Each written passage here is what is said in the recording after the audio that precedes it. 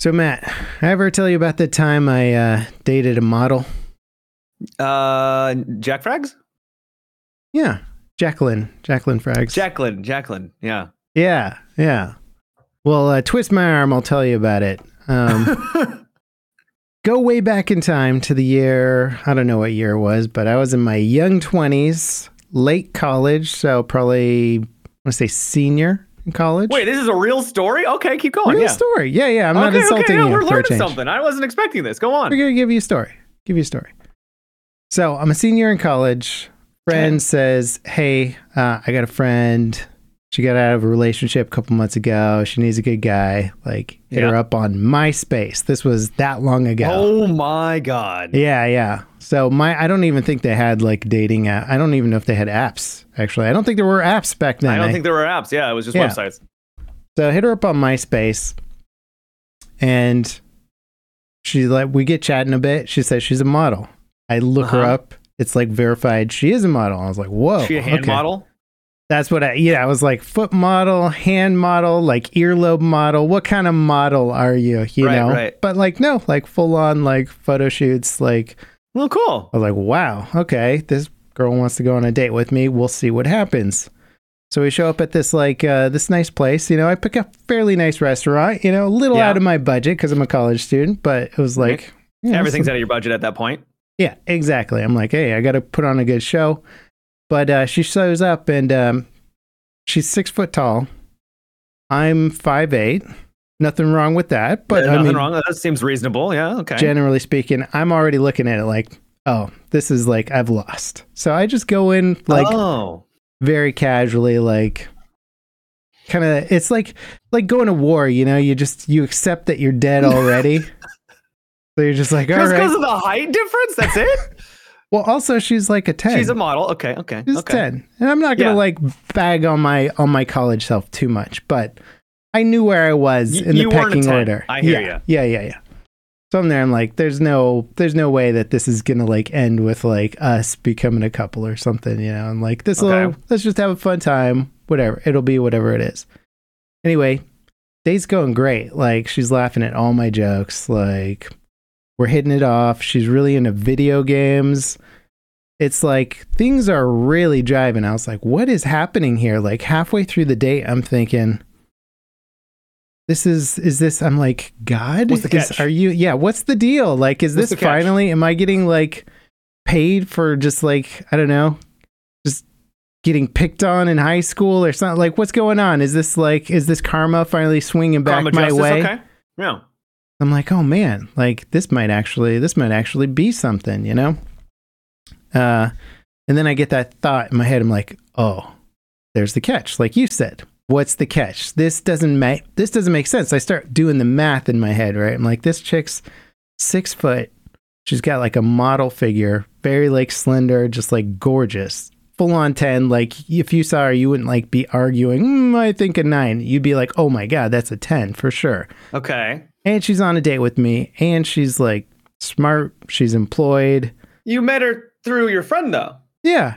But I'm just I'm still, it's not adding up. I'm there's gotta be a catch, right?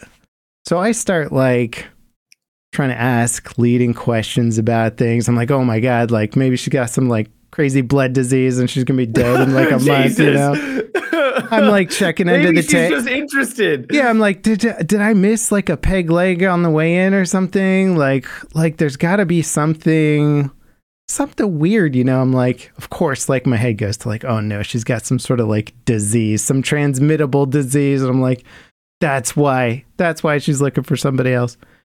So I'm probing a little bit. And then she takes the conversation towards what do you like to do in the bedroom? I'm okay, this has got to be the catch then. There's something happening in the bedroom that's a little bit different. So you told her you play with Legos in the bed, right?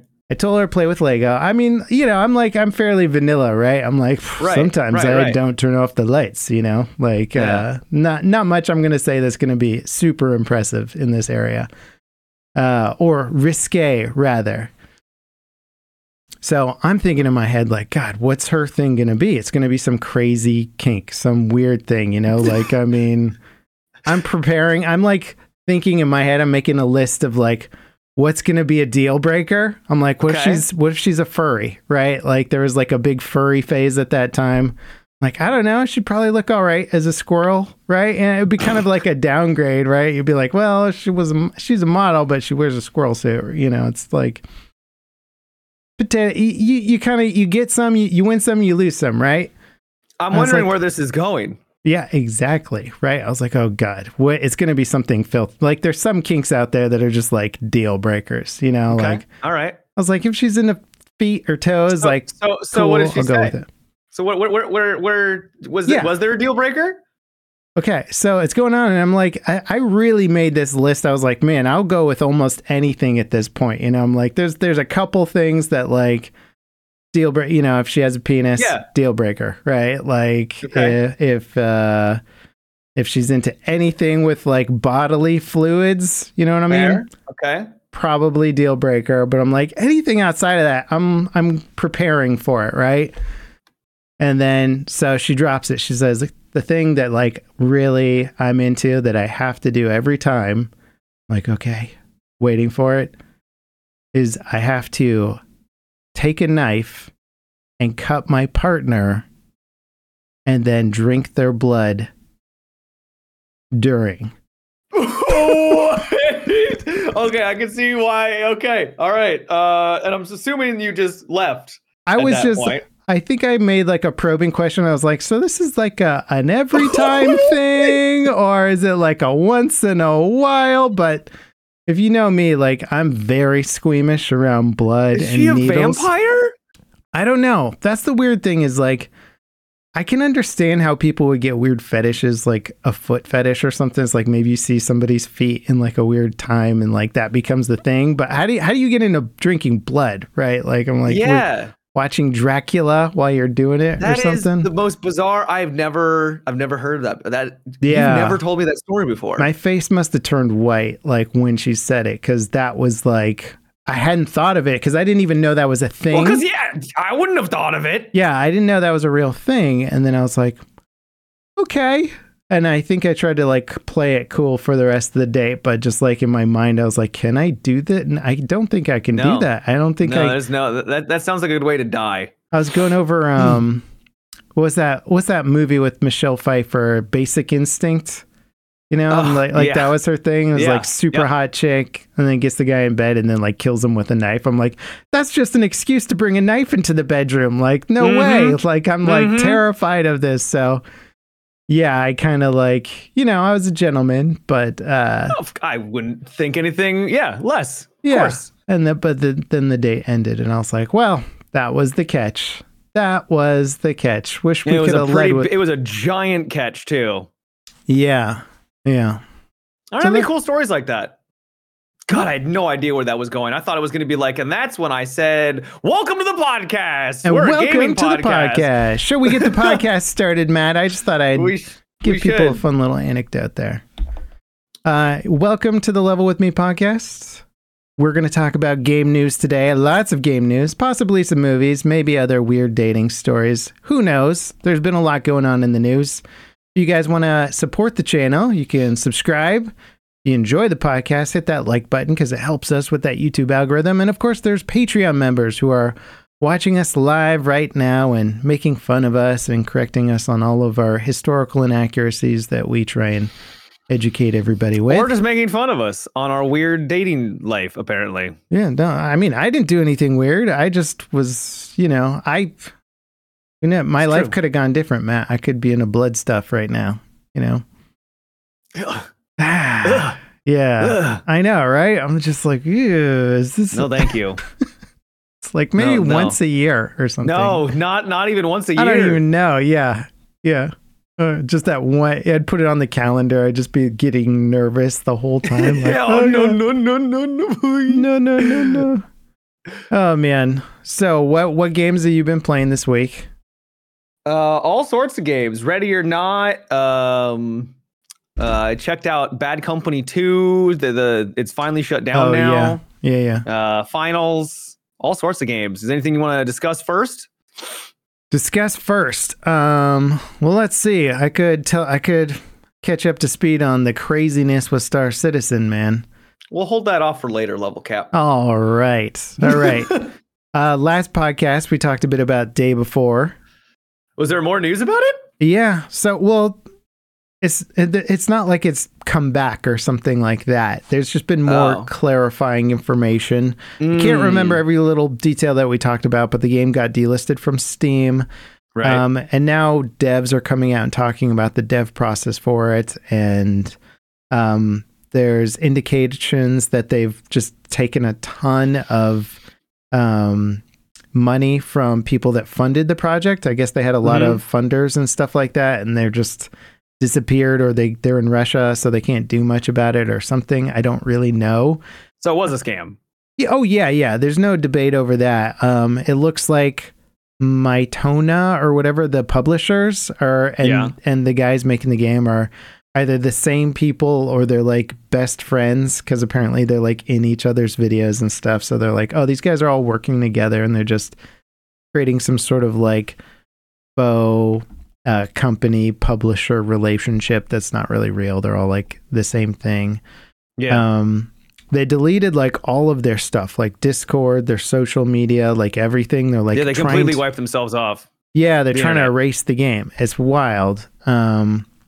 Then they've already started a new company that's going to be based around mobile games or something like that. Of course. Yeah, but I think they got away with quite a bit of money. The stuff from the devs was pretty horrific too. They sounded like some of the worst bosses on the planet, and like we're just constantly. They had volunteers too. Yeah, and they're constantly changing directions and aims with the game and all that kind of stuff, and just doing all this stereotypical like this is how to destroy your company type.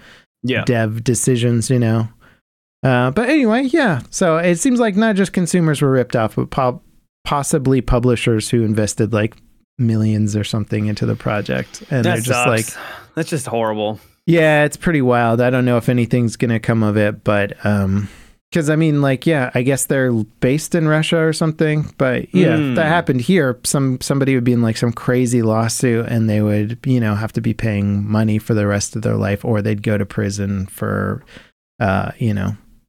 For fraud. Yeah, fraud, basically. Straight up fraud. Yeah, 100%. Yeah. So I don't think anything's gonna happen to these guys, but one of the sad side effects of it that I'm already seeing, because I know a lot of indie devs. I keep in touch with them, just talk about their projects and like ask them questions and stuff.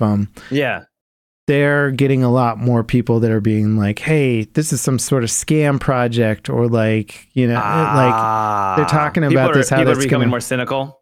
Yeah, how it's going to hurt the indie community a lot more, and people are going to be less willing to back projects. And it was already tough before because, Kickstarter kind of became a meme at a point where you're just like the amount of Kickstarting projects that just failed and just didn't live up to the initial promises made it hard enough to raise funds for indie devs. And now, even on my latest Star Citizen video, I'm seeing the Scam Citizen comments are all back. And I was like, oh, wow, those kind of dried up over the past couple of years because they've been showing a lot of cool stuff in progress. And now they're like back and forth. So I was like, okay, like I'm seeing the ramifications. Like it kind of sucks, but I think the waves of the whole day before fiasco are going to be felt within the dev community for probably a couple of years, before people are kind of willing to sort of get all on board with some cool new project. It's just crazy how like everyone should have seen this coming. No one should have been surprised. But it doesn't help when you have IGN pushing like their trailers constantly, and Nvidia with like, not like, I don't know if they were sponsoring, but they were affiliated with them to some extent. Like they had the Nvidia, so that was giving it legitimacy. So we were kind of getting a little bit mixed messages. On the one hand, there's all these red flags. On the other hand, it's like there's some pretty big companies that are propping them up a little bit. Yeah. Well, and again, I think we talked about this last time, but we're very plugged in to all the news and everything. So like us and basically any content creator who covers games that we know saw this coming a mile away, saw the red flags, and we're like, okay, like let's just wait and see what happens here. But not everybody's plugged in like us all the time. This is our livelihood. This is what we do. If somebody sees the ad in Times Square or the trailer blows up on That's YouTube true. and they see it on their phone. Ad in Times Square. Exactly. That's so you wild. see it, and it's #1 wish listed game. So if people Yeah. are literally just on Steam And they see looking that. at top wish listed games, Steam was probably promoting the crap out of it because Good they point. promote based on like that stuff. So there's a lot of people that probably had no idea what it was, saw the little crappy trailer on the Steam page and were like, oh, that looks cool. Everybody's buying it. I'll give it a try, you know?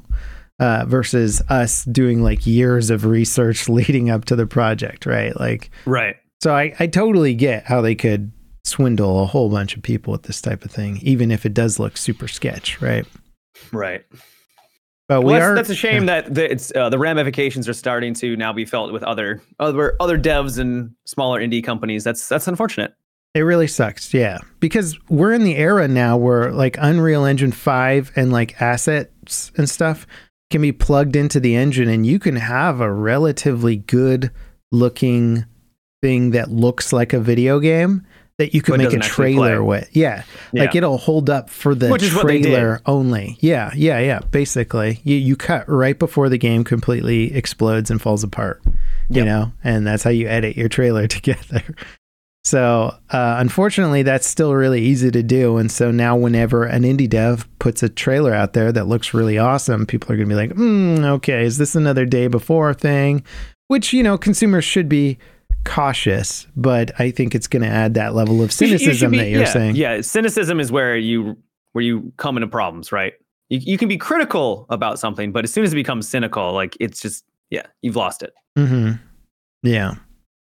So it's been interesting to follow. I think it's going to suck for a while, but I'm still excited. I just do your research, I think, is the main thing out there. Don't assume any project is fake. I think most indie devs are really passionate people who like are making a project because that's what I love about the indie scene is it's usually not driven by just like money grubbing, which is generally the big production studio stuff. Is just they're like, we need to make the next big game, you know, and it doesn't come from the inspiration to want to make a specific game, where indie games are like that, right? Where it's like, I've got an idea for a game. Well, let's start a company and make it, you know, and like those end up being the coolest games, right? So it sucks that the passionate people are going to get hit the hardest, I think, by this, but yeah, do your research. If a project looks cool, it probably is cool. And if you're skeptical, just wait for the reviews. Somebody else will buy it and let you know. That's the big thing. Just be patient.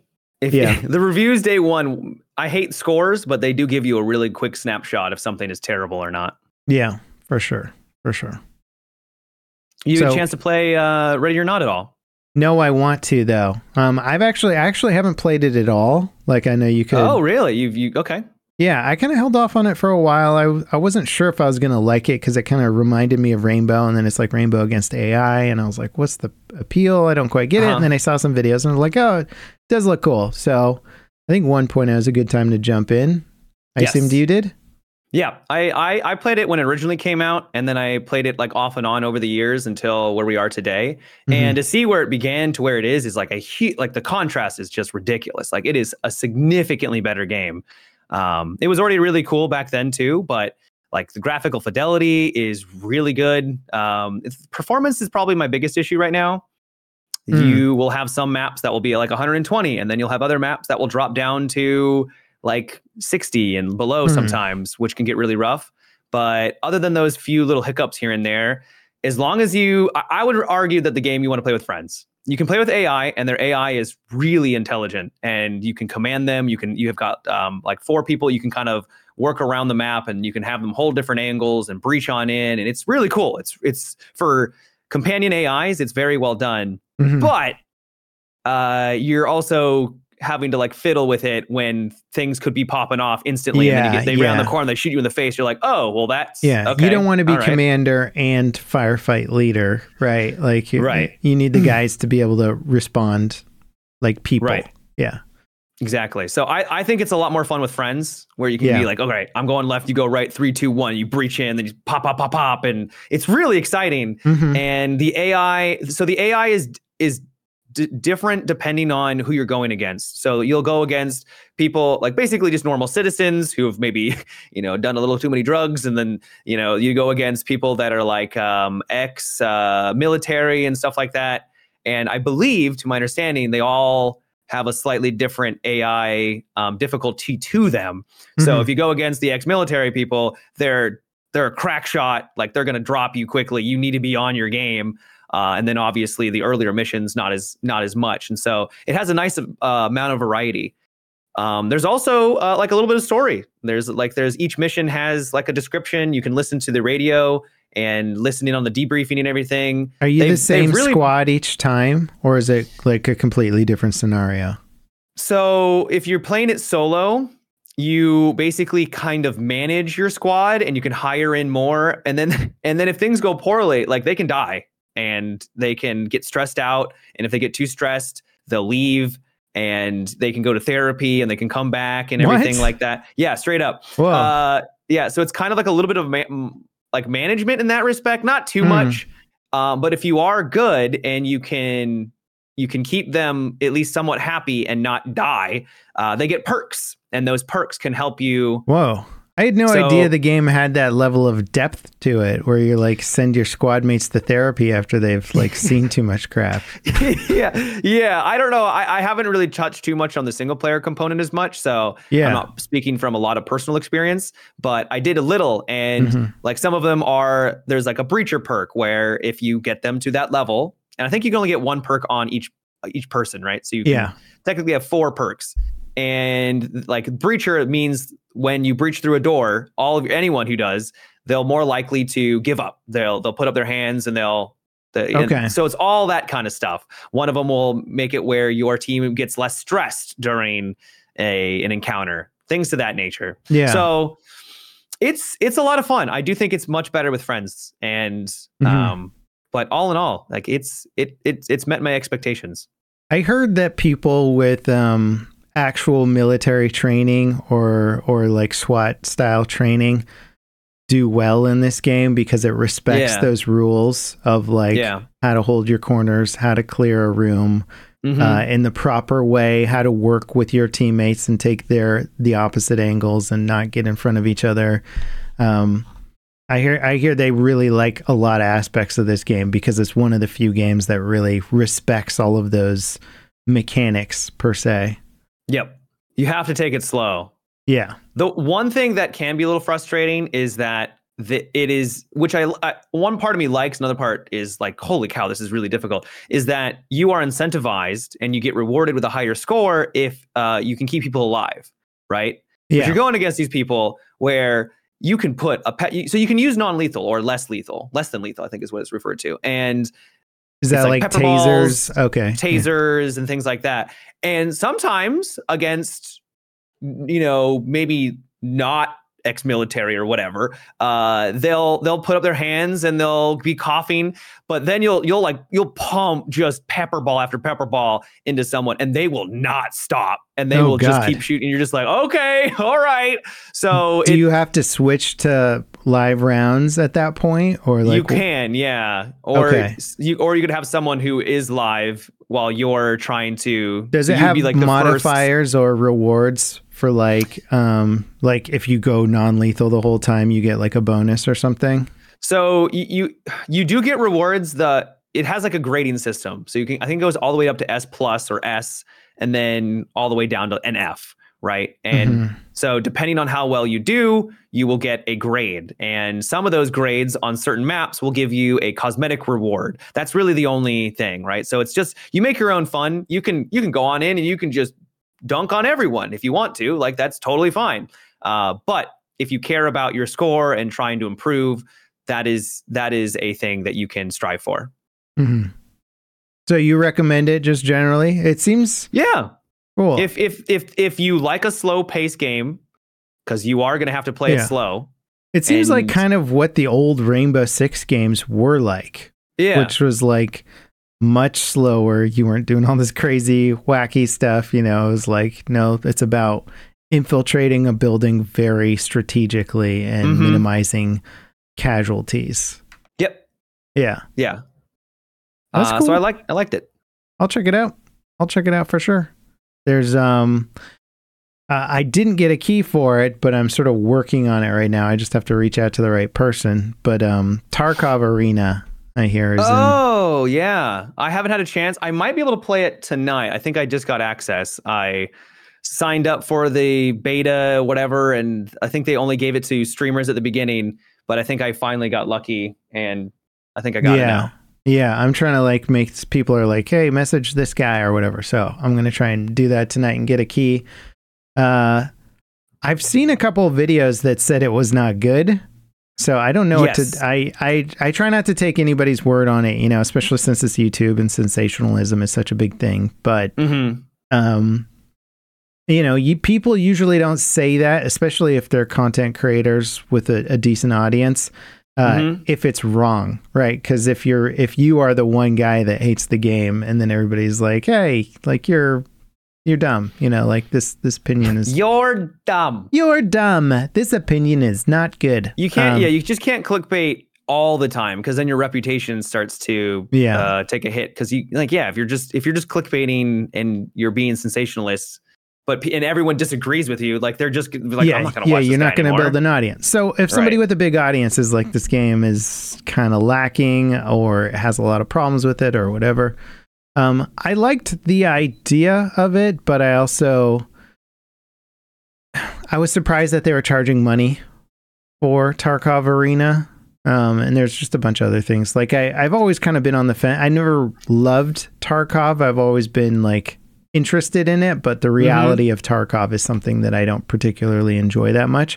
So I was like, oh, this could be a fun way to get into it. I like the idea of it. I don't like that they're charging for what it is, because it doesn't seem like it's offering all that much other than like a TDM kind of variant of Tarkov. They're just sort of reusing all the Tarkov stuff in like a TDM mode, and most other games would use that TDM mode as a gateway to get you into the bigger mode, which would be normal Tarkov. So I'm like, oh, this is a very weird approach to the game, in my opinion. My guess is they're trying to make money. I think they've run into a problem where they've been in development for so long and they don't have any microtransactions in their game, that they're now probably starting to hit like a wall where there's everyone who already bought Tarkov has bought in Tarkov.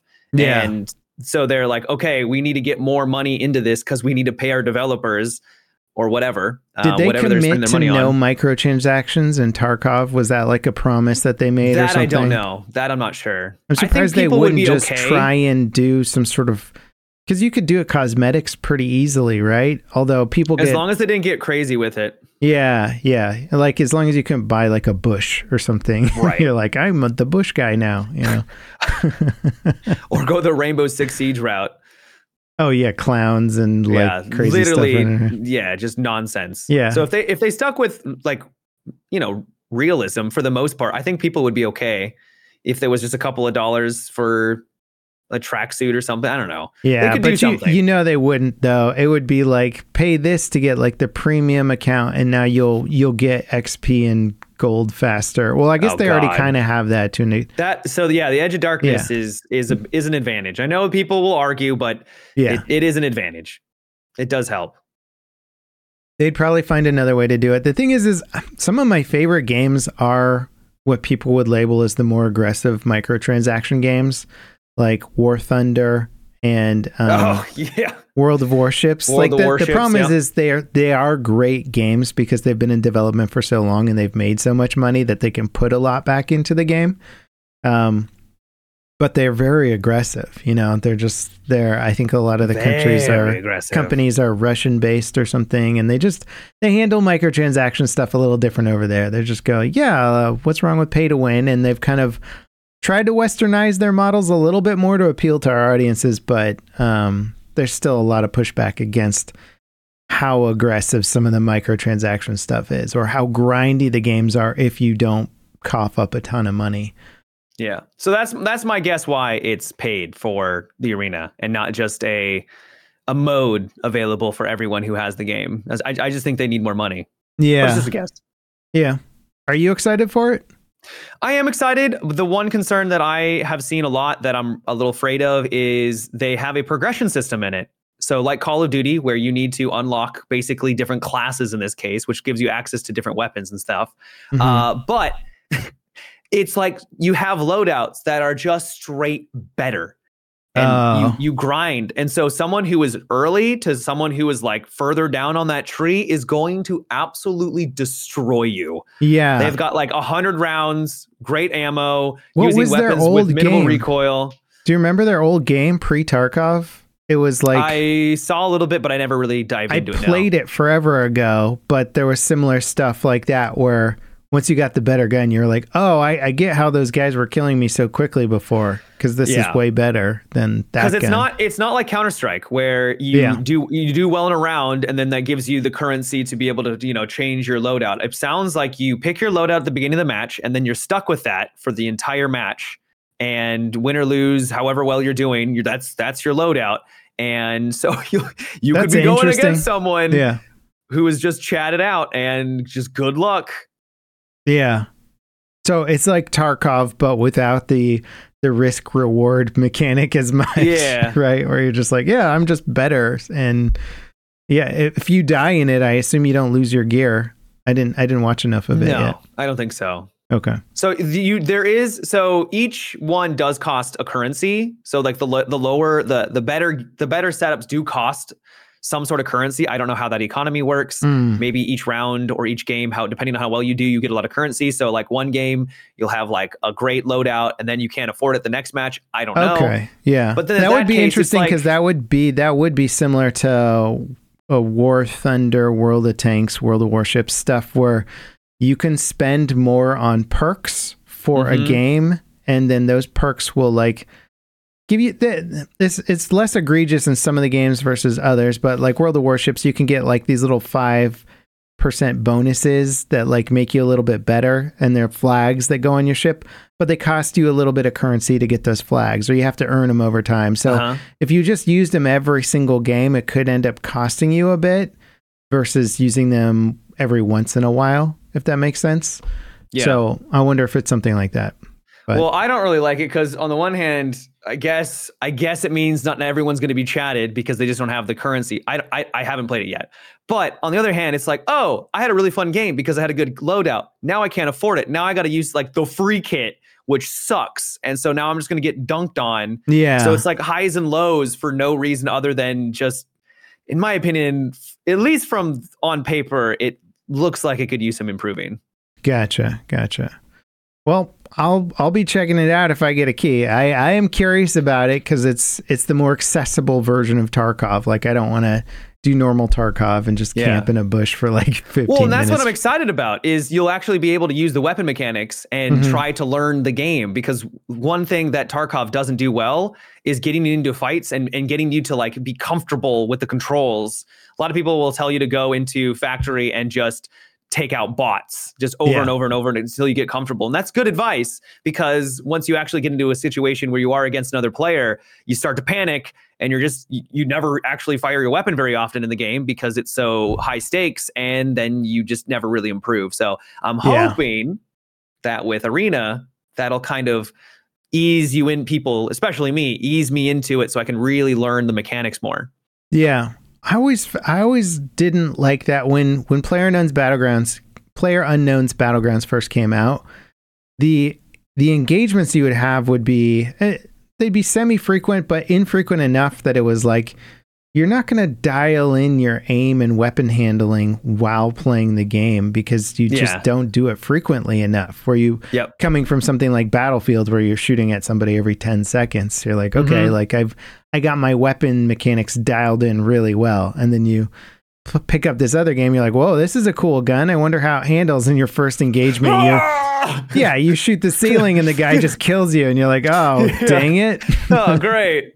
Yeah. I had no idea. Yeah, that's a tricky one to solve, but I guess like the allure of the Tarkov and the PUBG is enough just to get people in it and playing enough where they figure it out eventually.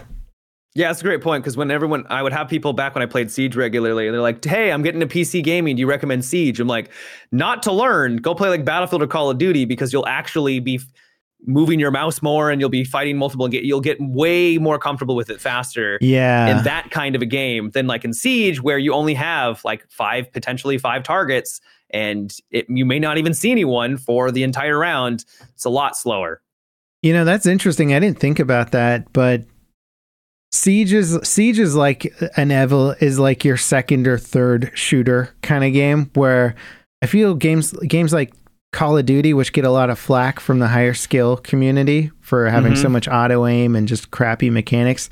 Those seem geared more towards like, hey, you've never played a shooter before, hop into this game and it'll kind of auto aim and ease you into the process, and you'll be playing TDM so quickly and responding so quickly that you won't even be upset by dying. You'll just be at it again, right? Yeah. You'll be right back in the action. Yeah, it's interesting. I didn't think about that, but yeah, some of the shooters out there are like, this is not your first shooter game. Like, this is after you've gotten bored of the other shooter game. You've gotten a little comfortable with it. Yeah, now come over and try the hardcore shooter where you're not going to be shooting all the time. You're going to have to employ a lot of stealth and slow, methodical tactics, you know.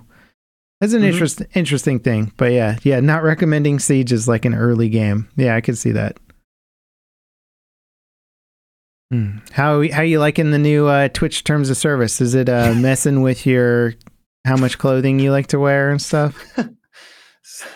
Man, it's a mess. Twitch has always struggled when it comes to communicating and getting their TOS nailed down consistently. So have you heard anything about it? Yeah. So we talked about this last time, and I thought, I don't know what the timeline is on this, but what I had read was that they had already rolled it back, or like the terms were like no more artistic nudity. I don't know. I don't think we've talked about this on the podcast. Maybe we did, and because it was only a couple of days where they had this window. But yeah, go on. So, okay, so maybe you should explain it because I don't know all the timelines, and I'm not on Twitch. That's fine. So they basically came out with a update where you could have, like you said, artistic nudity, and I think they also allowed like pole dancing and twerking, but only in certain settings, right? So if you were, because people do pole dancing for exercise. It's just, just for exercise. And so if you were doing something like that, it's totally fine. But the big thing was the artistic side. And I can understand where Twitch was going with this, right? Artists for a long time have been requesting this to be an option because, I mean, throughout history, the way people learn how to draw or paint the human body is to paint the entire human body, right? It's called life drawing. Right. So that was probably what Twitch was trying to give to the community. It's like, hey, you're gonna have to have this disclosed. It's gonna be a mature channel. They'll have to agree to, I'm okay for watching this, but you can now, that will be an option. And so I think Twitch was just trying to do good by their art community. At least that's what I'm hoping for. Of course, they give an inch, and an artist took a mile. They went I doubt it was the same people that were like teaching life drawing on Twitch. Right. That was like 1% of the people that were like, hooray, now I can draw a naked person and show people how to draw the human figure. Exactly. That was like 5 people that were like, yay. Yeah. The entire and then everyone else was like it was so bad. Not only were they, because there's like a lot of VTuber stuffs were doing this, so they were their avatars just full on, just naked, and then they had the VTubers like, were doing naked VTubers. Oh my god! And the thing is that in the TOS they didn't allow avatars to have that, so there was the most bans in the history of Twitch, I believe, in one day.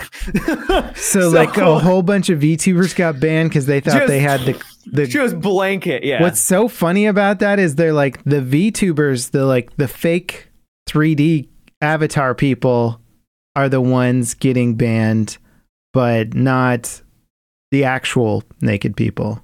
Well, that's the thing is I don't think there was any people who were just straight up just naked. I could be wrong. I don't really go on that side of Twitch. So there is a current trend where people are like acting like they are, but the camera doesn't pan down far enough. So let me keep going on. Yeah, I've seen the non-pan down ones. Those ones are very weird. You're just like, they are strange. Yeah. It's always, so there's constant there's like a meta where everyone's trying to walk this line. They're trying to go right up to it without going over. And it's just a thing. It went with like the pool, like they went for pools, the hot tub stuff, then it's like ASMR, like they go all over, right? So Twitch realized this isn't working. We just banned the most people we've ever banned in one day. We're going to roll it back. So I don't know if it was because of that. Could have been advertisers was like, what are you doing? We don't want our platform. We don't want our ads. Kids are watching Twitch and now they're one click away from, So that's actually one thing I want to talk about. That's one thing I want to talk about because I didn't really like this update. I'm glad they rolled it back because this is not really what I want the platform to be. Were people pressuring you to take some off? I was twerking on stream. Doing naked handstands and stuff. Just naked. Hey, that could be your angle, the naked handstand, right? Yeah, could be. God, nobody else is doing naked handstands. That's true. For good reason. That is probably not very flattering. So I'm glad that they reverted it back because it's not a direction I wanted Twitch to go down. But one thing I found very funny, and it's the thing that you brought up, is think of the children, right? Now, you have to be 13 or older to be able to be on the platform. If you go to a mature or you're watching a mature game or whatever, it will ask you on your account, do you agree that you're okay with watching this content? And then it won't ask you ever again. So you basically consent that you're an adult, right? But you have to consent. So you see all these people on Twitter who are clutching their pearls. Think of the children, Level Cap. Think of the children. Have you been on Twitter? Like, why are you harping on Twitch so much? Twitter is literally so far and above worse than anything Twitch. Like, it's really bad. Oh, it's horrible. Well, I read the news on Twitter sometimes and I'll be scrolling the news and the replies to a news article will be porn stars or people promoting their accounts. And I've had to do a quick scroll because I'll be sitting next to my kid or something and I'll be reading the news. I'm oh my God, what the heck, And then you'll be scrolling through. You won't be subscribed to a channel that is showing someone dying. And you're like, oh. Yeah. Oh. So I like I said, I'm glad that they've changed it back because that's not something I wanted on Twitch. But at the same time, the blatant hypocrisy of being so upset about that platform while you're on a platform that is significantly worse, which also only has that 13 age restriction, right? Yeah. I just found it to be just eye rolling, I'm sure it's because Twitch is more geared or it's known for gaming and people always associate games with children when that's just not the case anymore. Yes, children play games, but everyone plays games now. So that's probably why. There's a bigger, I would say there's almost certainly a bigger mixture of kids. The age range must be significantly lower on Twitch than Twitter on average, would be my guess. It's a good guess. Right. We don't know, but I would say it's probably a good 10-year to 20-year average distance, compared to. Could be. Yeah, because Twitch is mostly gaming. And we're adult gamers, but a lot of people who grow up, a lot of people you probably knew growing up aren't gaming anymore because they had to get jobs and take care of the family and all that kind of stuff. And we just happen to be lucky enough to do it as a job, which is very, very unusual. So I would almost guarantee you that the average age range on Twitch is much, much younger, It probably is. Yeah. But still, they do have checks in there to, stop, or at least, and also parents should be parenting, right? Yeah. They should be monitoring what their kids are doing and making sure that they're so that's the thing is social media is, in my opinion, not really something little Timmy, 13-year-old should be really engaging with to begin with. So it's fair. It's fair. Yeah.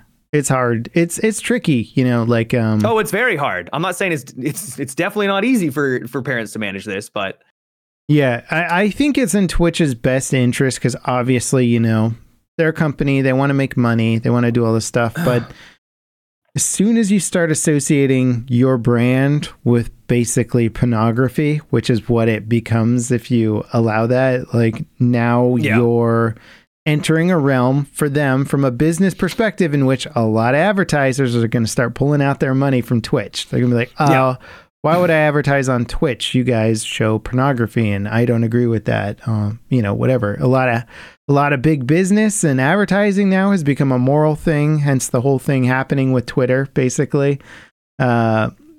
big companies pulling their ad money off of Twitter, even though the engagement and the stuff on Twitter is like, I think it's doing pretty darn well compared to where it has been in the past. It's like, I don't know. Yeah, that's just what I think Elon made a tweet a while back that was like the engagement but I also on take Twitter everything that Elon says with a grain of salt now. So. Yeah, I don't know. All that data is behind closed doors, but he just said it was doing better than ever, but the ad rates were lower than ever because there's like a big advertising I heard they lost boycott. like $1 billion or something like that. Something crazy.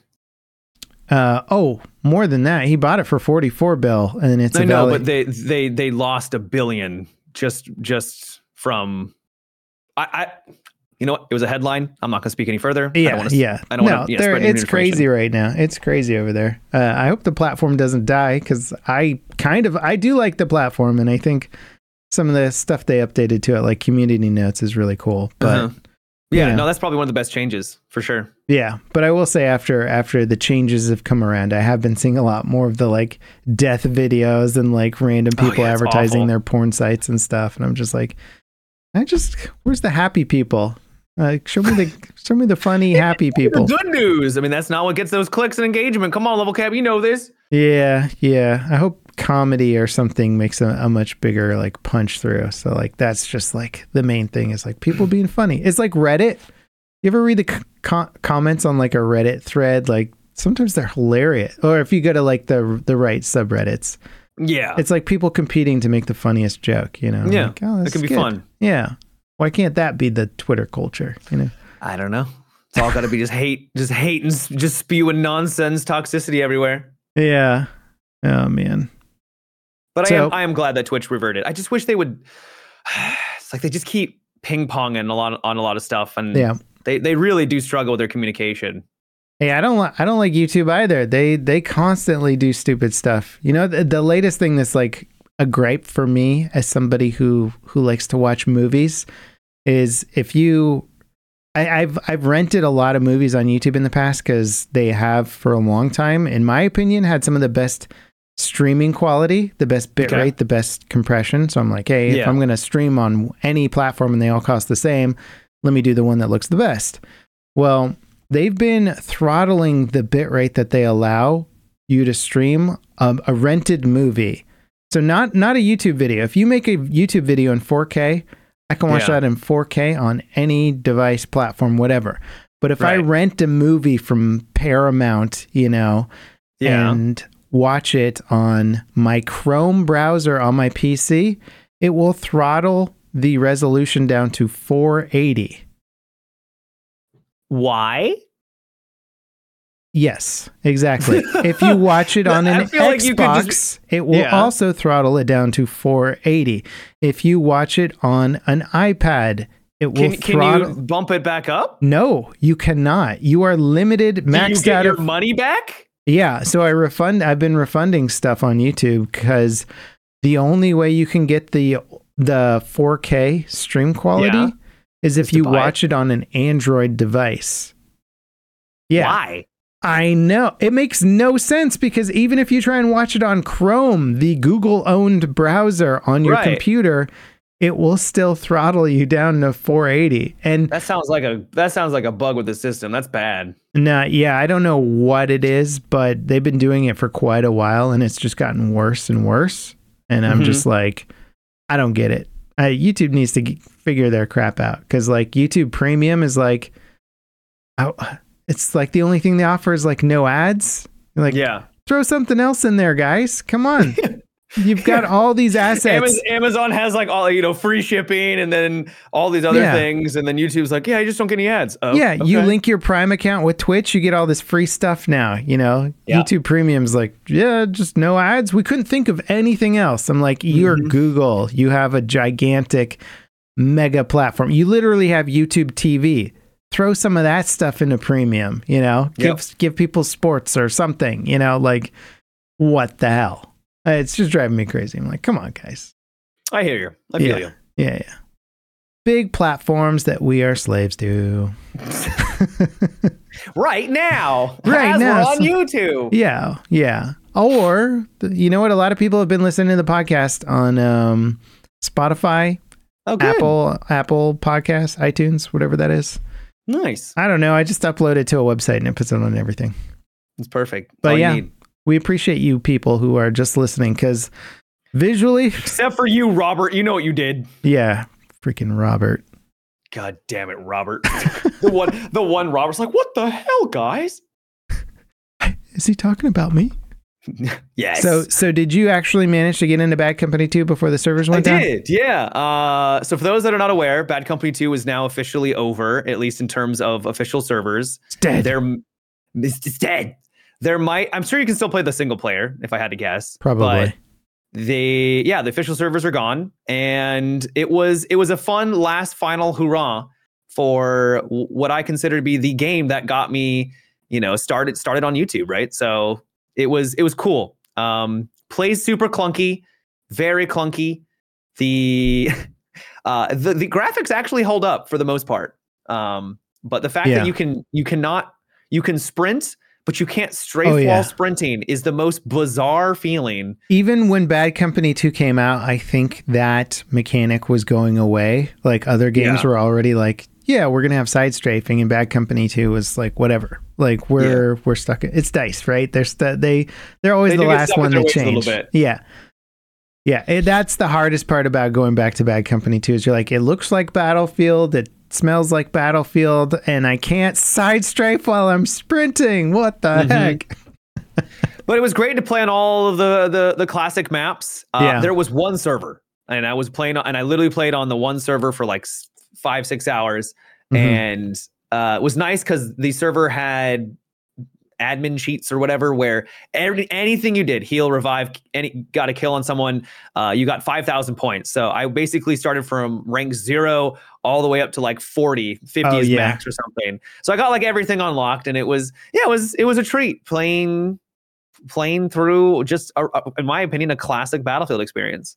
Yeah, it's a lot of people's favorites, and they've been asking for that Bad Company 3 forever, and you remember when Hardline came out and people were just like, why isn't this Bad Company 3? Yeah, man, I forget about Hardline all the time. When I think back on Battlefield, it goes from 4 to 1 to 5, and Hardline, I feel bad because it's not a terrible game, but I just never think of it as a Battlefield title. No, Hardline was a very innovative Battlefield game. It's funny because there was the first Battlefield not developed by DICE, and all of a sudden it's like thinking outside the box for a change. And I'm like, wow, these guys have got all these great ideas. Yeah. It sucks that it's a cops and criminals game. Boy, oh boy. Because if they had just been like, hey, you guys make Bad Company 3, that game probably would have been a huge hit. And people would be like, oh man, Bad Company 3 is my favorite. Like that was the best game ever. And Visceral would be like a company still that would be still existing. It would still exist, and they'd be making like Bad Company 4 right now or whatever, like it could have just gone a different direction. They made changes, like you said, innovations that were small and subtle, but I remember seeing some devs being like, oh, look at DICE now taking the little things that we made and put it into our games now. Like the objective on the minimap where you can actually see like where the cap points are. That was, I think, something that was introduced in Hardline. Being able to go up to like a medic or a support player and grab some ammo or health from them so they don't have to put it down on the ground for you. Yeah. That, I think, was also introduced in Hardline. Well, what's so funny is the other DICE games that didn't add those features in after Hardline, the community was like yelling at them like, hey, we're not going back. Add this crap back in. And they're like, all right, fine. And then they did. And you're like, yeah, they had a vehicle spawn timers, so you don't just have to like spam click. Those are gone, or are they back? I think they're gone. I think they're gone. Yeah. Yeah, you're like, what? Yeah. All these amazing quality of life features that are just like lost forever. Yeah, I don't know what it is. I don't know what it is with DICE. This has been a theme forever where they take two steps forward and then they take like 3 steps back in some cases. Like, why are we going forward and then going back to where we were? Yeah, just keep going forward. Like, take what you learned. And I think it could just be that game development so everyone wonders why Dragon Age, the original Dragon Age is so much different, and how could the company that made Dragon Age Origins make the most recent, like Dragon Age 3, can't remember, Inquisition. You know? It's because it's not the same people. Like the churn of these companies is probably so severe that it's just legit not the same company anymore. Oh yeah. Like over the course of Battlefield 3 and Battlefield 4, I got to know so many developers that worked on the project. Like, I don't know, 20, 25, lots of them. And most of them aren't even at the company anymore, you know, like, or they're at EA, but working on a different project, you know? Right. Like they just got moved to a different team. They left. They went to a different studio. Some have come back recently. Yes. But like David Sirland. Yeah, David was a big one to lose because he was like... He was huge in Battlefield 4. He literally... Yeah. I mean, who knows what went on behind closed doors, but he became like the face of the community. Yeah, and every time you talk to him, you're like, oh, this guy isn't just like some pencil and paper type dude. Yeah, he's he gets it. He's a gamer. Like he knows what is good and what is not good, and then he's at the high level making decisions. But yeah I don't know. I got sort of like a good amount of hopium for the next game because they really gutted the management team at DICE. They're like they got rid of it and like restructured and brought in a new like not president or basically the manager of the studio that structures all the like organizational systems and stuff. Like she came in and was like gutted it and changed it and all this stuff. So 2042 got nominated. Did you see that for nominated for what? I forgot, for like most improved game or something like that. Yeah. I could see that.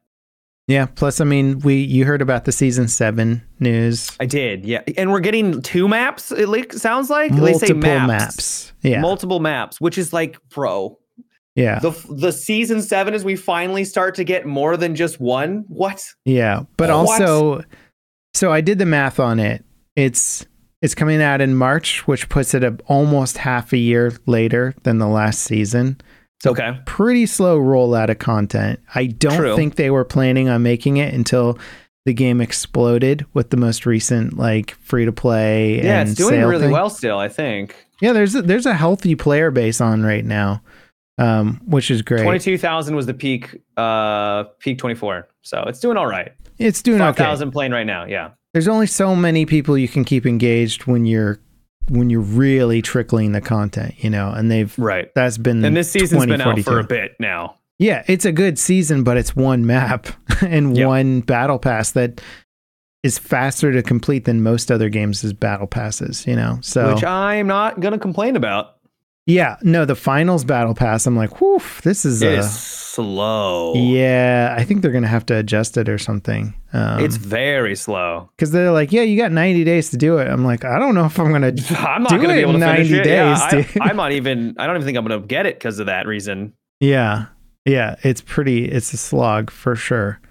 So. Yeah, so almost half a year later, but they did say in their very limited information tweet about season 7 that I believe they used the word like massive amounts of content or something like that, or it's going to be massive. So when they say maps and then massive, does 2 maps sound massive to you? Like not really to me. Compared to what we got before, kind of. Yeah, but I mean, if they dropped 3 maps, that would be insane.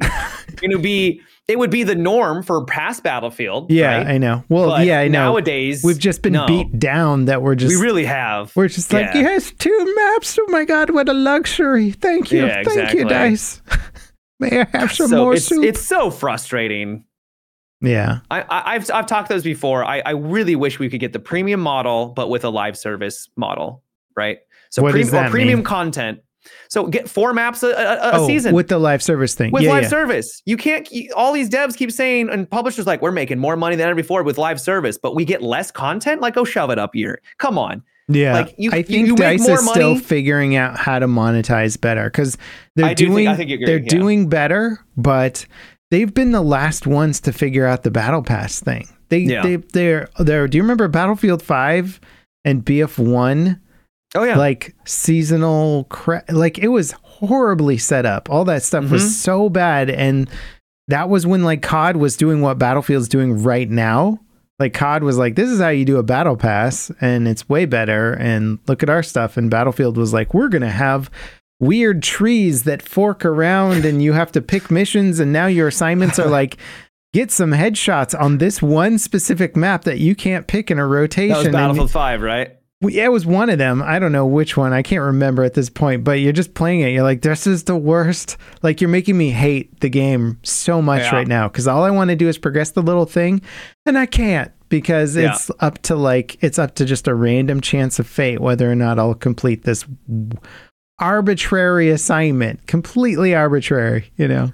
Yeah. Imagine, though, if we got 4 maps every 3 to 4 months, though. Oof. Like we got with Premium back in the day, and we were but it was so all spoiled free. with BF4. We didn't know what we had, man. We really didn't. Yeah, but it just really frustrates me that they say that like this is live service is the way. Because if it wasn't the way, then they wouldn't do it. If they weren't making boatloads of cash, they would go back. I don't think they can do it another way anymore because. Just look at the market, the competition. There's so many I made a video recently on the best free-to-play games, and even I was kind of amazed while I was going over it. I was like, my God, like this is the golden era of gaming. You can play so many top-tier games without any entry price that are like, and a lot of the paid stuff is cosmetic only. So you're like, you can get the whole experience aside from cosmetics. Yeah. For free. And you're just like, wow. And so like, and then somebody comes out and they're like, you must pay to play. I mean, it's so hard to compete in those markets now with these big juggernauts offering so much free stuff. Yep. Yeah. So I think it has to be live service, whether or not it's funny. I did a poll on Twitter about what people would want is live service, premium, or like various other stuff. And everyone said premium. Of course they did. Yeah. It wasn't everybody. It was like 50%.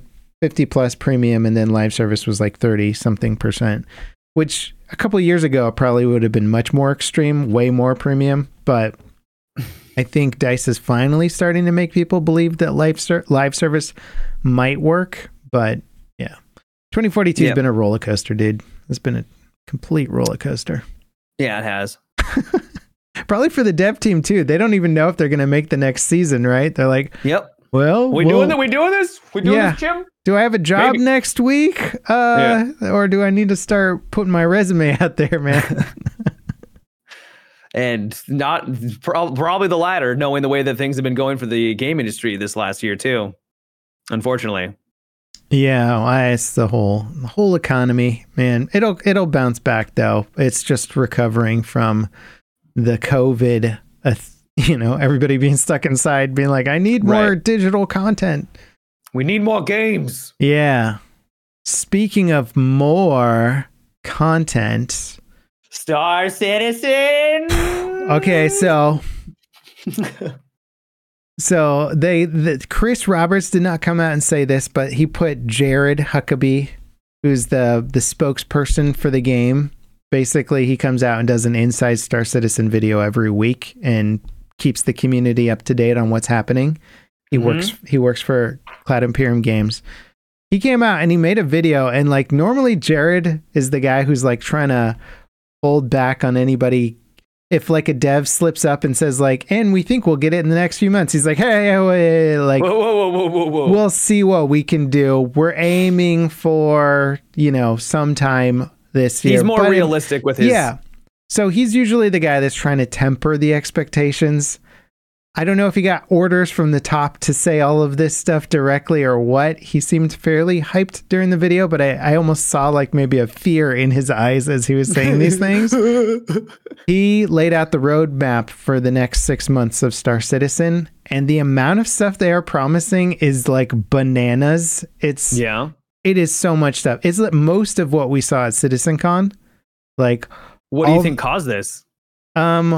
Well, I think they're bringing the whole dev team back from Squadron 42. So I think they're getting literal hundreds of employees bringing their content back. And so they're like, this stuff is all queued up and ready to go. We just got to put it in the game. That's exciting. So, I mean, I'll rattle off the list here for you. Hit me with it. All right. Master modes, which completely changes the way that you fly spaceships in terms of top speeds, rotational controls, atmospheric flight.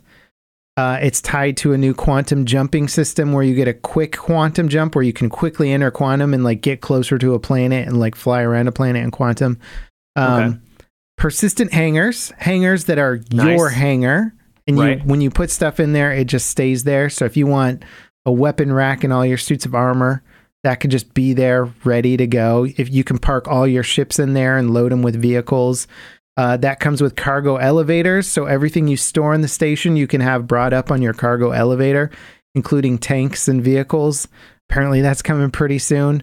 All the FPS combat improvements, which includes like drawing magazines from your backpack, better reloading mechanics, weapon wear, which includes misfires, new scope rendering, new dynamic crosshair system, new sliding stuff.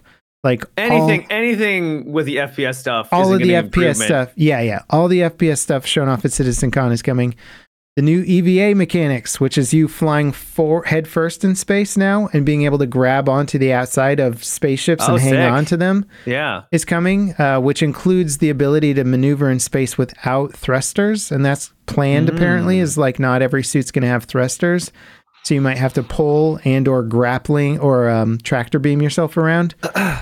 The visor and lens system, which is basically your whole heads-up display, is changing to the CitizenCon stuff. The map is coming.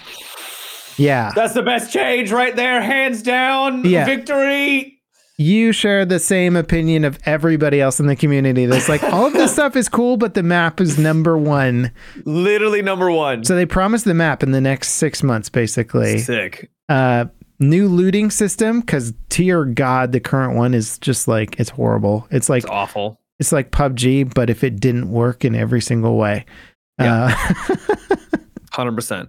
They're coming out with new mission apps and shop stuff. I don't know what it is. The new character customizer with all the facial and hair stuff is coming. New Mobi-Glass system. Star map, as you said. Distribution centers, which are these massive raid complexes. So it's like they showed them off at CitizenCon. They're just these huge buildings like out in the middle of like a big production center on the side of a planet. And they'll like have, these will be mission centers. They'll be like, hey, we need like a cargo delivery of whatever. Come drop it off here. And sometimes they'll give you a mission that's like, hey, we're under attack by like a huge pirate gang. Come in and help defend us. And it could be like an hour-long raid or something. And other players could come in. They look really cool. That's neat. Yeah. So I'm excited about those ones because it's sort of it's like where FPS combat is supposed to be fun. Or 6 or more new vehicles coming in the next 6 months. And then on top of that, a lot more pyro testing and server meshing stuff happening on like a separate test branch. Because Pyro's already in it, right?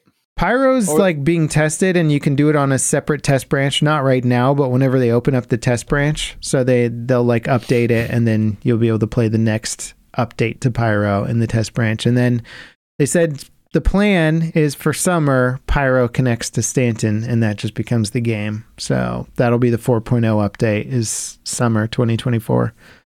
Anyway, they said all of this stuff and I'm just like, wow, they put down a timeline on it, which they haven't been doing for quite a while. They've been like, we're aiming for this. They must be fairly confident then. Yeah, no, the 6-month timeline was not, we're aiming for this. That was, this is what we're delivering in the first half of next year. And I was like, holy crap. I hope they can.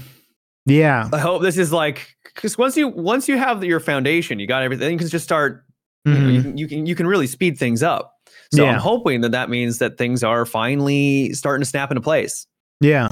Well, the foundation isn't totally done yet. They're still getting the replication layer and server meshing stuff online. I think they're really confident. I just this morning jumped into a full-scale replication layer test on one of their tech branches, and it was working. So, I mean, that's encouraging. You know, it's like all that encouraging. The tech they're showing off. It's like, here's step 1. All right, step 2's coming soon. So. I'm jazzed. It's still news. Great. It's news about news, basically, but it's true. It's they're hyping me up, man. I'm getting hyped.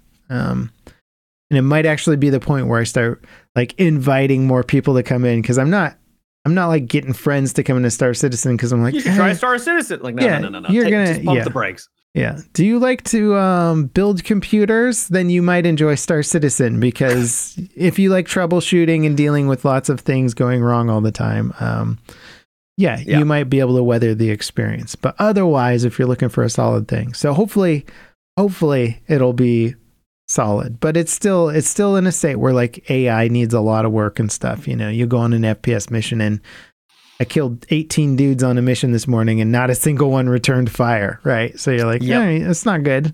It's not good. Great. They'll get there. They will. I believe him. Yeah. It might be baby steps, but they're getting there. Yeah, it's great exciting, update. man. Yeah. It's pretty exciting. And so, I mean, if they're going to deliver all that over 6 months, that means that each patch is probably going to be very substantial. Like, it's not all coming in one patch, because that would be insanity. Yeah. But I would imagine it's going to be like 3 or 4 items per patch, and that'll be a big update. The persistent hangars is something I'm really looking forward to. Like a place you can call your own. Yeah.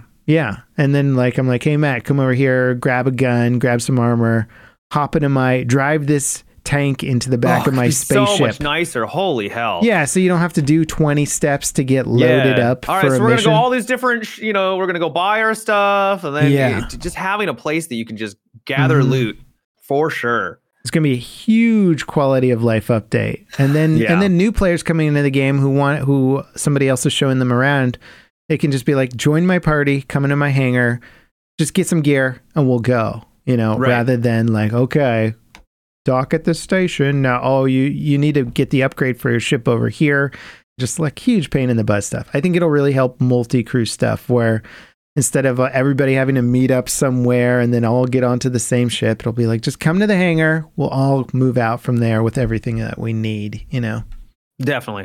It's going to be sweet. I see you saw Leave the World Behind. Yeah. I saw 2 movies since the last podcast. What did you think? I saw it too. Okay, yeah. I was a little worried that it was going to go like heavy-handed with some of the woke messaging and stuff, because that's, you know what I mean? Like, it was going to be like, we didn't take care of the environment and now like everything's exploding. Okay. I thought it was just going to be another one of those type movies. Okay. I thought for what it was decent. There's obviously a couple little plot holes here and there, but dude, it was Anxiety the movie. Yeah. It was just there was never like a jump scare, no jump scares, but it just kept ramping up and up and up and up and up and up. And I'm like, when are we, my heart? I just feel anxiety the entire time. For anyone who has no idea what the movie's about, basically the plot is kind of like a modern day cyber attack on the US and what that would look like for basic society. And it's I described it as sort of like a long episode of Black Mirror, which is like, here's a very plausible thing told in a way that feels pretty realistic. And here's the actual horrors that will ensue. And you're just like, dear God, this could happen tomorrow. So, but then the only thing is those damn deer, bro. The deer was stupid. That was very, the deer. I've never been so anxious about deer in my entire life. Their black eyes, they stare into your soul. They're like, they like flick on the lights real quick, and there's just like, I'm like, whoa, that like it freaked me out, and it was like they did a good job. But then I think they needed a tool to make it more creepy because otherwise it was like nothing. Right? Yeah, that's what they used. So I get it really was a tool. So I don't want to get into spoilers or anything like that. I thought it was all right. I thought it was an okay movie. The payoff at the end was a little lackluster, but I thought it was reasonably well acted. It was an interesting movie. It had a huge cast. I mean, it did. Julia Roberts, Ethan Hawke, Kevin Bacon, how do you say his name? I don't know. Yeah. He's very good though. Yeah, really good. He's in tons of stuff. I actually rewatched another movie with him in it. The one about it's like based on an anime where the chick's like the Battle Angel.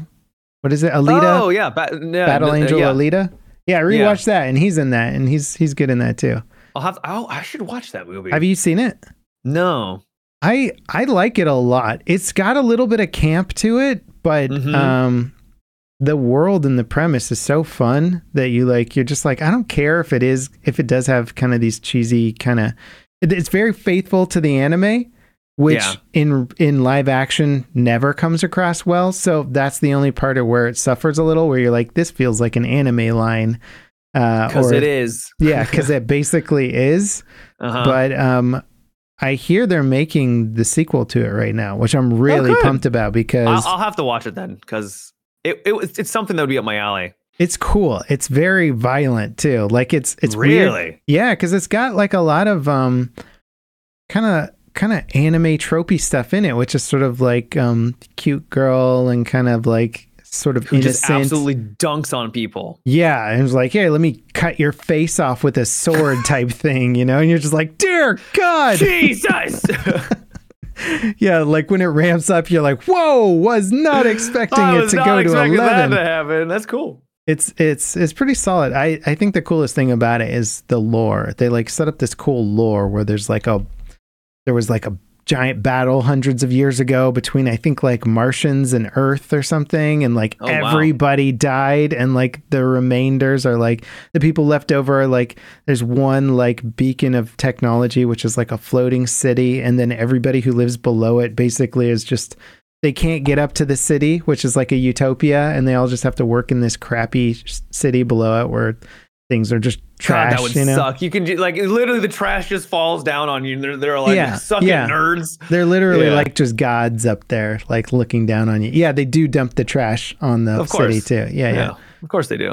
It's a fun premise. So yeah, I recommend that for anyone who hasn't seen it, because I as far as I hear, so it's what's his face, James Cameron has produced the first one, and he's like trying to get the second one made because he loves apparently the anime or something. So he really wanted to get it made, and I think Robert Rodriguez, he has the money to do it. He can do whatever he wants. Yeah, he can do whatever he wants. He's like making Avatar 3, 4, 5, 10, whatever they're on now. Yeah. I also saw Killers of the Flower Moon. Have you Never heard of it? Oh, is that the one with Yes. Okay. Leonardo DiCaprio, yeah. Robert De Niro. Yep. Huge cast. Yeah, huge cast. Martin Scorsese. I think those guys all just like live together or something. They probably do. They make all the same. Yeah. Isn't it a 3-hour movie or something? 3.5. It's very long, but engaging the whole time, and it's a true story. So based on a true story, or so I read up on it afterwards, and I couldn't find any details that were off. It all looked very much what happened in real life. It is wild. So it takes place in the early 1900s, following a Native American tribe called the Osage, and basically they struck oil on their reservation, and they became the most wealthy people per capita on like the planet, basically. Wow. Yeah, which is like this crazy story, but then basically the white people came in. Erica showed up. Yeah, they're like, so here you got a crap load of money. You had some oil in your pots. Yeah, and so like there's a lot of devious scheming craziness that happens around it, and I mean it's pretty horrific in many regards, but incredibly well made. Great performances, very engaging. Yeah, I'll have to check it out. Yeah, highly recommend it. They always do good work. I mean, they're all amazing actors, and so they do. It's hard. I find it hard to ramp myself up for a 3.5-hour movie, but because it's so long. I mean, that's ridiculous. But I started this one, and it's one of those movies where you're just like, dang, this is so interesting that you just carries you the whole way through. So you're like, oh man, like, yeah, that was apparently has, I thought they were going to show more, because apparently it's like very much intertwined with the formation of the FBI. Like I think the FBI was literally formed to deal with some of the happenings around Osage County, or the Osage tribe or something like that. Yeah. Yeah. Cause I think it was like the Bureau of Investigation, and like nobody knew what it was. And then like they had to like really step it up or something. Like it was just dealing with the ultimate corruption, where like local law was like in on it, So they're like, well, who enforces local law, So they had to come up with a good solution, Yep. Yeah. So I highly recommend that. Yeah, it makes me want to. I didn't watch The Irishman yet, which is the other Scorsese, Robert De Niro film, which I think is also like 4 hours. And it's also supposed to be really good. But now I'm like, all right, maybe I'll give The Irishman a try because I just didn't want to sit down for like a 4-hour mob movie, basically. Pretty much. It's basically essentially watching like episodes just strung together into one movie. You know, like an actual TV show, like a limited series kind of TV show. Yeah, yeah. Rebel Moon is coming out soon. I think it comes out in 3 days. 21st, yeah. Reviews for it are not looking good. No, they don't. So I don't. Yeah, it's hard to know though, man. Like, 22% on Rotten Tomatoes. It's real rough. Yeah. Ooh, dang it, man. Because Zack Snyder's a hit or miss for me. Like some of his stuff I like a lot, and some I'm just like, ooh, that sucked. So maybe this will be one of those. But I had high hopes for it because it was his idea. He wasn't doing like a Batman or a Superman movie. It was like it's his baby. It's his baby. It kind of, I think at one point it was he was trying to sell it to Disney to direct a Star Wars movie. And it was this story and they like didn't want it or something. So he's getting it made. We might see the reason why they didn't want it. We'll find out. Yeah. I'm still going to watch it because it's a big budget, exciting sci-fi thing. Yeah, you know, we don't get enough of those. Yeah. And those are just fun to watch. And I want them to make more of them. You know, I want more sci-fi stuff, but I don't know. The audience score is higher, but because it's in theaters right now. It's got like a 3-day theatrical release. So it's like, how are the audience rating it already? Yeah, I was wondering how they were seeing that. It's wild, dude. The audience ratings are either 5 stars or 1 star. There's no in between. Well, the audience score just for on Rotten is 72. So yeah, it looks like people are at least enjoying it. I found myself sometimes I'll side with the audience a lot on these ones where the critics are like, "This is terrible," and it's like, because critics are they probably see so many movies stuff like horror films, or they don't get they often miss a lot of the like meta commentary and like other things where it's like, or it's also because they watch so much of the same content that it's just not fun for them anymore. Maybe, but it's like movies like Starship Troopers, right? Where like the audience loved it. The critics hated it. The critics didn't get that it was like a satire and like all this other stuff, you know? So it's like sometimes they'll just completely miss the whole point of the film. That is true. Because it's like a genre or an idea that there just isn't theirs, or they don't know it well enough to get it or something. Mm-hmm.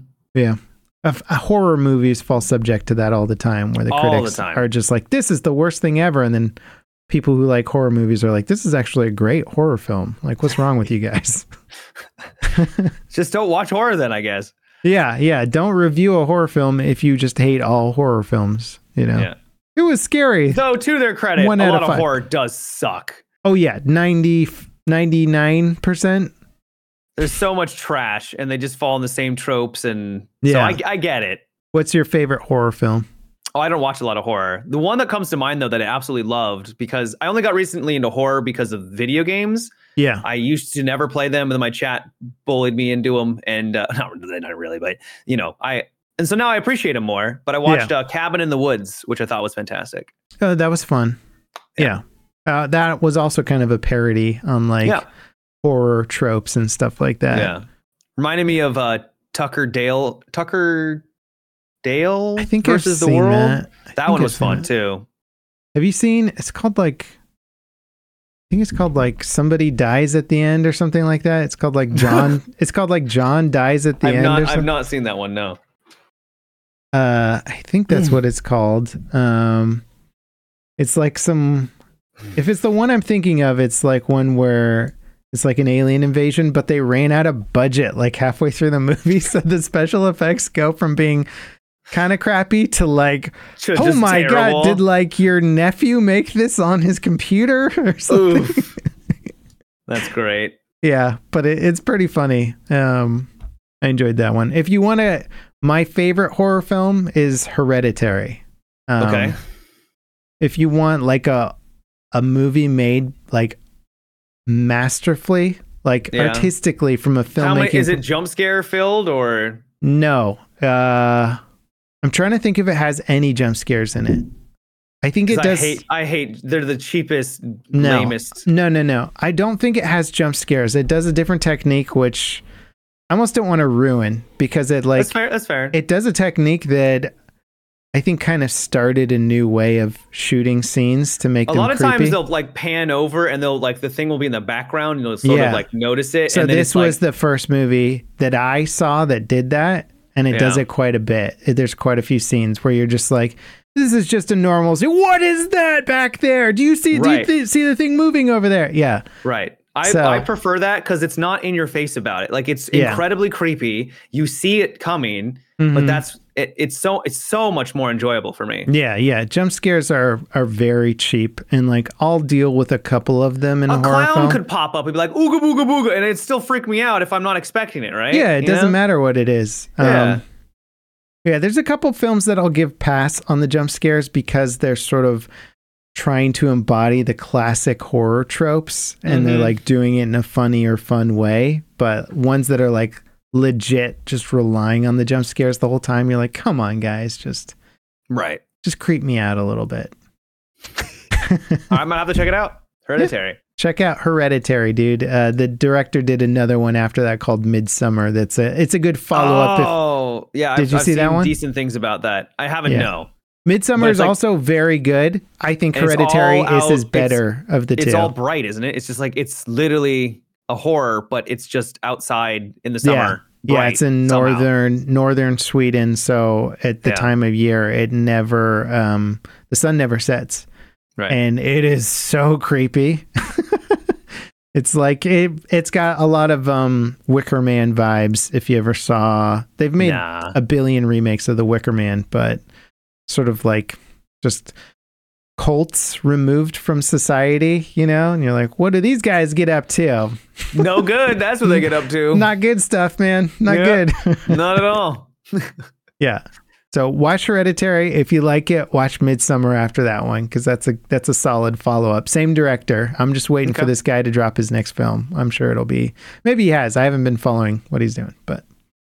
Cool. Yeah, those are my recs. You want to wrap it up? Yeah. You're welcome, audience, for all our amazing movie recommendations and for keeping you in the loop on all the super important gaming stuff going on. If you guys want to support the podcast, consider becoming a Patreon member. You get to watch us live like all of our super cool people in chat right now. And you also get to have a nice little Q&A, sort of off the record conversation after the podcast with us, which is always fun. Subscribe, give us a like, do all those YouTuber meme things. And Matt's going to give us some words of wisdom.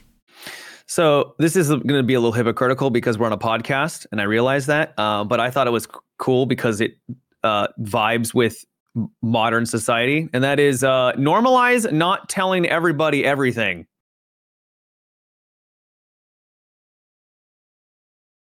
Yeah, I got that. I get that. I like it. Yeah.